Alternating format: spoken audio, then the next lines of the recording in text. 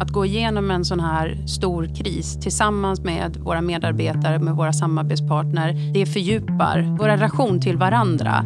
Vi har behövt vara kreativa, vi har behövt hitta nya sätt att samarbeta, vi har fått hjälpa varandra, stötta varandra. Så jag ser ju att vi kommer komma ut på andra sidan den här krisen mycket starkare tillsammans med våra medarbetare och samarbetspartners. Idrottens kraft-podden tar upp aktuella ämnen inom idrottens samhällsnytta med fokus på inkludering, hälsa samt miljö och klimat. Möt människorna som brinner för att bidra till att göra Sverige mer hållbart med hjälp av idrott. Hon kommer från en hockeyfamilj och ansvarar för Stockholms största arenor. Han är eventstrategen som ska vara med och lägga fram förslag på RFs nästa ordförande. Möt Marie Lindqvist och Patrik Tengvall i ett samtal om uppskjutna evenemang, ekonomiska utmaningar och nya möjligheter för eventindustrin i pandemins spår. Stockholm Live är det bolaget som driver Stockholms största arenor. Det är Friends Arena, Tele2 Arena, Ericsson Globe, Hovet och Annexet. Så vi gör ungefär 350 evenemang varje år. Ingår i en liten koncern? Vi ingår i en stor koncern, en stor global koncern som heter ASM Global, som är specialiserad på just att driva arenor, teatrar, mässanläggningar. Så att vi har ungefär 350 anläggningar runt omkring i världen. Patrik, eventstrateg på Stockholms stad, vad gör man då? Ja, man ser över de strategier som staden har för att stimulera till att det blir fler evenemang i staden. Man funderar över värdet av evenemangen och vad stockholmarna kan få ut av att det sker stora evenemang i staden. Man ser till att sprida information och kunskap om att vi vill vara en ledande hållbar evenemangsstad inom stadens olika bolag och förvaltningar förstås. Så att vi blir helt enkelt en evenemangsvänlig stad till gagn för stockholmarna. Nu blir ju det här väldigt mycket Stockholm låter det som, men vi ska väl säga till de som lyssnar från Göteborg och Malmö och Luleå att det här kommer att handla om evenemangsindustrin i stort också. Vi ska försöka höja blicken.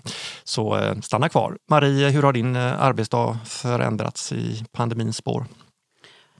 Ja, drastiskt skulle jag säga. Från att vi var mitt i högsäsong och hade ett väldigt välbokat år framför oss och förberedde oss för fotbollssäsongens uppstart till att vi 12 mars fick stänga ner allt.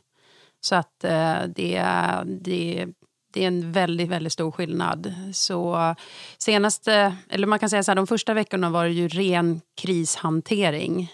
Men nu är vi väl inne mer i en fas att försöka anpassa oss till läget och titta framåt och tillsammans med våra kunder och samarbetspartner börja planera för hur vår verksamhet kan se ut när vi har möjlighet att starta upp igen. Patrik, din vardag? Så personligen så är det ju en jätteförändring förstås. Jobbar hemifrån, har alla möten digitalt, hamnade lite grann i ett vakuum i början kände jag. Lite grann det som Marie beskriver. Första fasen blev lite chockartad för alla och akut. Sen har det jämnat ut sig och balanserats upp så att nu är ju arbetet för min del i alla fall mycket mer aktivt och då handlar det om att titta på scenarios för vad händer när vi en dag öppnar upp igen och fundera över vad ska vi göra då? Hur kommer verkligheten att se ut då? Vad betyder det för evenemangs Stockholm och evenemangs-Sverige ska jag säga? Patrik, ge oss ett nuläge. Hur ser det ut med evenemangssidan i Stockholm nu? Hur långt är det uppskjutet?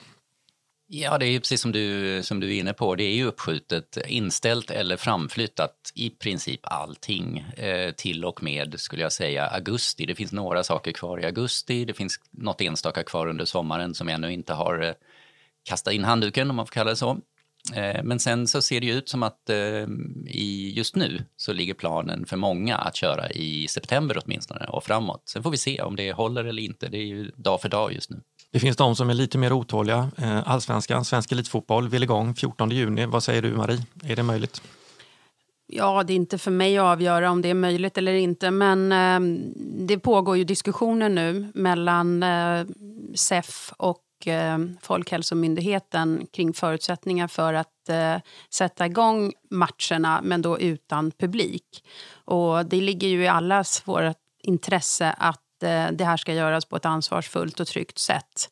Och jag vet att man är mitt i de diskussionerna nu. Så att vi står redo och beredda att köra igång utan publik. Och kommer vi ta de åtgärder som krävs för att det ska bli tryggt och säkert för de som arbetar och spelarna och så vidare. Så att vi får nog besked ganska snart. Men det är också ett stort viktigt möte och datum den 27 maj då UEFA fattar beslut om hela den europeiska spelprogrammet också som ju påverkar oss allihopa. Men vi hoppas att vi kommer igång även om det är utan publik så vore det fantastiskt om vi kunde få lite mer sport och titta och följa och engagera oss i. Jag tror att människor behöver det. Patrik, Marie är redo och Stockholm Live är redo. Är eventsidan i Stockholms stad redo om Allsvenskan kommer igång 14 juni? Absolut, det skulle jag säga. Jag tycker att alla ligger i startgroparna och just nu, från att ha återhämtat sig från den första chocken, så tror jag att alla som är inblandade är på tårna och redo. Så fort man får ett go, så att säga, så kommer det bli en fantastisk proppen ur på många evenemang, både nya och gamla som kommer att komma igång. Det blir ett kosläpp av artister och idrottsmän liksom av stor kaliber. Sent kosläpp. Men om vi tittar på de här uppskjutna evenemangen, får allting plats i höst? Ja, men det är ganska mycket Stockholm Marathon, en hel del andra saker. Det blir en tuff höst. Det blir trångt i evenemangskalendern och det blir trångt för många aktörer. Jag tänker på hotell och lokaltrafik och för naturligtvis stockholmarna, de boende. Och det gäller ju inte bara i Stockholm, men här är det ganska tydligt att vi har normalt sett en ganska så välfylld kalender även i september. Och nu kommer det puttas dit ett antal till evenemang som gör att det kommer att bli många som slåss om uppmärksamheten och om utrymme på olika sätt och vis. Hur ser det ut på er kant? Klarar ni av en anstormning i höst när det gäller arenorna? Ja då, det gör vi. Nej, men vi har ju haft som målsättning att omboka, inte avboka. Och det är ju alla våra arrangörer är ju precis lika intresserade av att inte ställa in utan att skjuta fram det. Så att vi har skjutit fram den stora majoriteten av evenemangen har vi skjutit fram till senare i höst, senare i vinter eller 2021. Och det gör ju att evenemangskalendern, i alla fall framåt vintern, ser ju väldigt bra ut. Så vi får bara hoppas att vi har förutsättningarna att köra så som planerat. För då kommer vi bjudas på väldigt mycket bra. Men sen är det också viktigt att det här görs på ett ansvarsfullt sätt. Och det jobbet har vi startat upp nu tillsammans med våra kunder och arrangörer, men också inom ASM Global.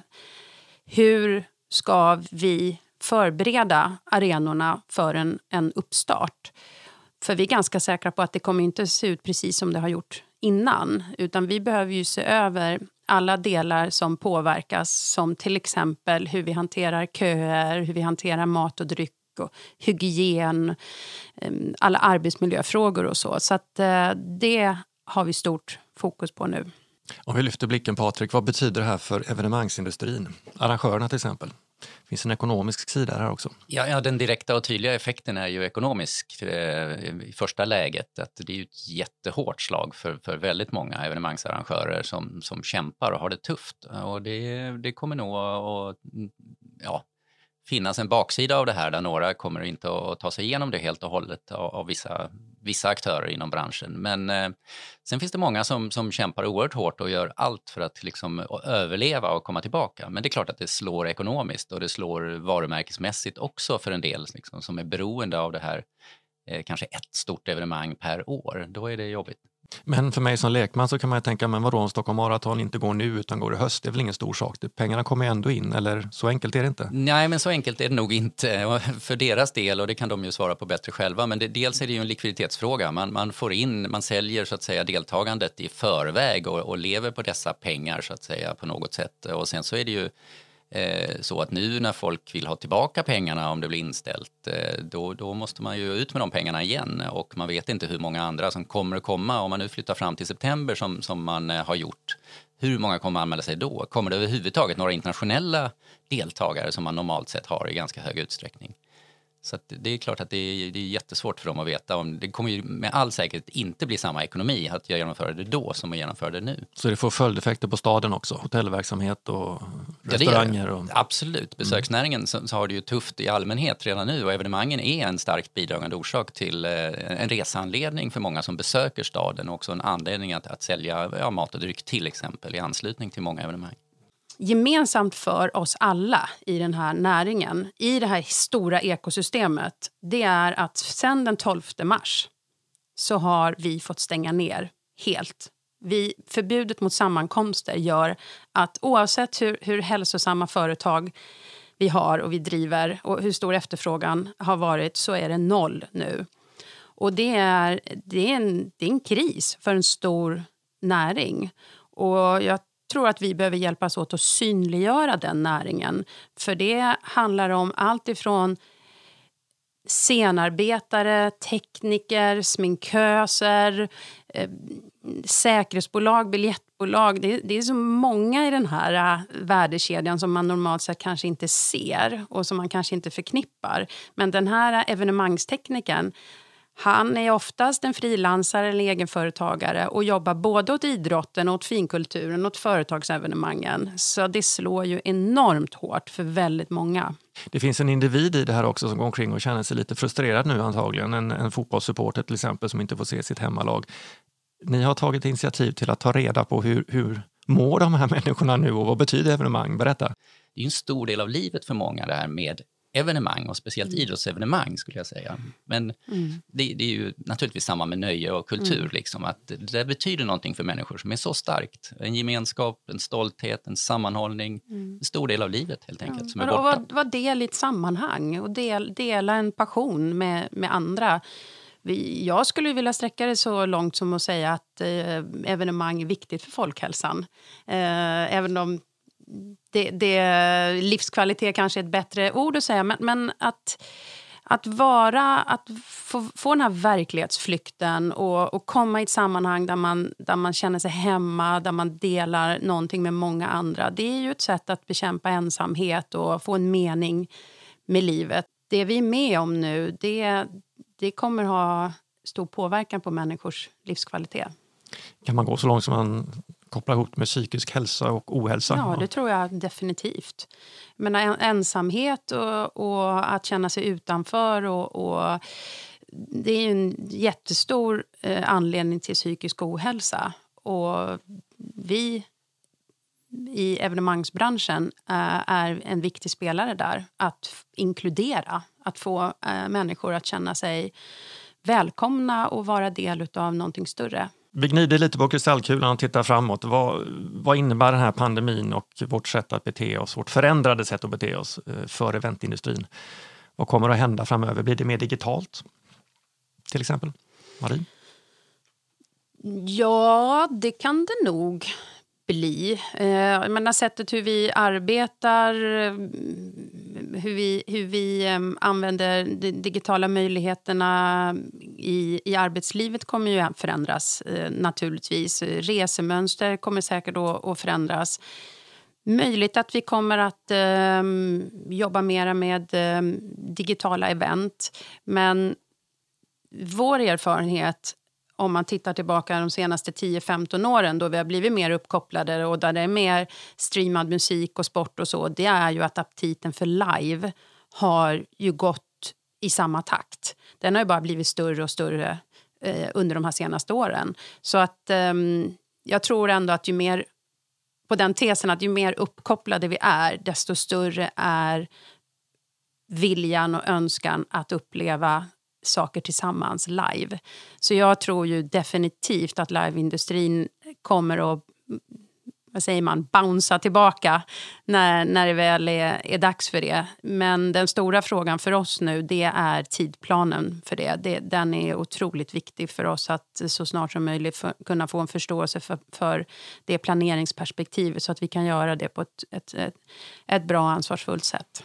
Patrik, vad är din analys om framtiden eller din Ja, men jag delar ju det som Marie säger. Alltså jag tror också att det kommer att vara en ny ett nytt normaltillstånd efter det här och det finns olika faser. Det ena är på kort sikt och det andra är på lite längre sikt. Jag tror att det som definitivt kommer genomgå en större förändring, det är väl företagsmöten, kongresser, den typen av verksamheter som kanske funkar bäst digitalt som det har visat sig nu. Jag tror däremot, som Marie säger, att underhållning, spänningsvärdet, idrott, kultur, musik, det har ju en ännu större framtid än vad det har haft hittills. Det finns ingen tecken på att det skulle mättas på något sätt. Däremot kan man tänka sig att det blir ett större fokus lokalt på lokala och nationella evenemang. Den trenden ser vi ju ganska tydligt. Både internationella undersökningar och i våra diskussioner svenska städer emellan. En tro på att inom överskådlig tid i alla fall så kanske internationella evenemang får stå tillbaka lite grann till förmån för lokala och nationella. Folk drar sig lite tillbaka nu och det kommer ta tid innan resandemönster och annat kommer tillbaka. Patrik, vi pratar mycket om kris och uppskjutna evenemang och förlorade pengar, men kan det komma någonting gott ur det här? Det tror jag absolut, helt övertygad. Vi kommer att lära oss saker och ting och omvärdera saker och ting och förmodligen kommer hela värdekedjan eller affärsmodellen kring evenemang att omprövas och förändras framöver på olika sätt. Jag tror att vi kommer att se mer kvalitetsvärdering av evenemang. Vi kommer att se starkare riskbedömningar av evenemangen, så att vem ska finansiera evenemangen, vem ska ta risken. Det kommer man att jobba starkare med innan genomförande. Vi kommer se mer hållbara evenemang. Vi kommer se en del mer digitala evenemang, vilket är positivt, även om det inte på något sätt ersätter liveupplevelsen. Marie, håller du med? Ja, det gör jag. Jag tror att vi kommer att se nya modeller när vi kommer ut ifrån det här. Men jag vill också lägga till det här med relationer. Att gå igenom en sån här stor kris tillsammans med våra medarbetare, med våra samarbetspartner, det fördjupar vår relation till varandra. Vi har behövt vara kreativa, vi har behövt hitta nya sätt att samarbeta, vi har fått hjälpa varandra, stötta varandra. Så jag ser ju att vi kommer komma ut på andra sidan den här krisen mycket starkare tillsammans med våra medarbetare och samarbetspartners. Patrik, ska vi också säga några ord om din roll som ledamot i RFs valberedning. Björn Eriksson, nuvarande ordförande, har sagt att han inte ställer om för omval. Det innebär att i Uppsala i maj 2021 nästa år, då ska ni välja en ny ordförande. Vad ska den ordföranden ha för egenskaper? Vilket ledarskap krävs nu i spåren av pandemin? RFs roll och ordförande i spetsen har ju blivit väldigt tydlig i pandemin här, kopplad till att företräda idrotten, att ha dialogen med myndigheter och med departement, med regeringen om stödpaket av olika slag och fördelning av medel. Och det är ju en stor och viktig roll för RF som arbetar så att säga i myndighetsställe väldigt mycket, och det blir nog ännu viktigare i framtiden, tror många. Och ordförandes roll, den nya ordföranden, måste ju kunna hantera de här frågorna. Både att företräda idrotten, att jobba nära de 72 olika idrottsförbunden och företräda dem som medlemmar. Och samtidigt skapa en god relation och en förtroendefullt arbetsklimat gentemot myndigheterna som finansierar verksamheten till stor del. Tack så mycket säger vi till Marie Lindqvist, vd på Stockholm Live, och Patrik Tengvall, eventstrateg på Stockholms stad, för det här samtalet om eventindustri med fokus på idrott. Vart den tar vägen nu i pandemins spår. Digitalisering och hållbarhet snappar jag upp här och går vidare på. Lycka till i ert viktiga arbete, och nu hoppas vi verkligen att evenemangen, framförallt idrottsevenemangen, kommer igång. Inte gärna 14 juni, det får det gärna vara. Och så får vi se om det får plats allting i kalendern i höst. Slutligen, följ oss gärna på våra sociala medier, LinkedIn och Facebook. Där kommer det att läggas upp spaningar och podden, Idrottens kraftpodden. Tack för att ni kom. Tack för att vi fick vara med. Tack för att du fick vara med.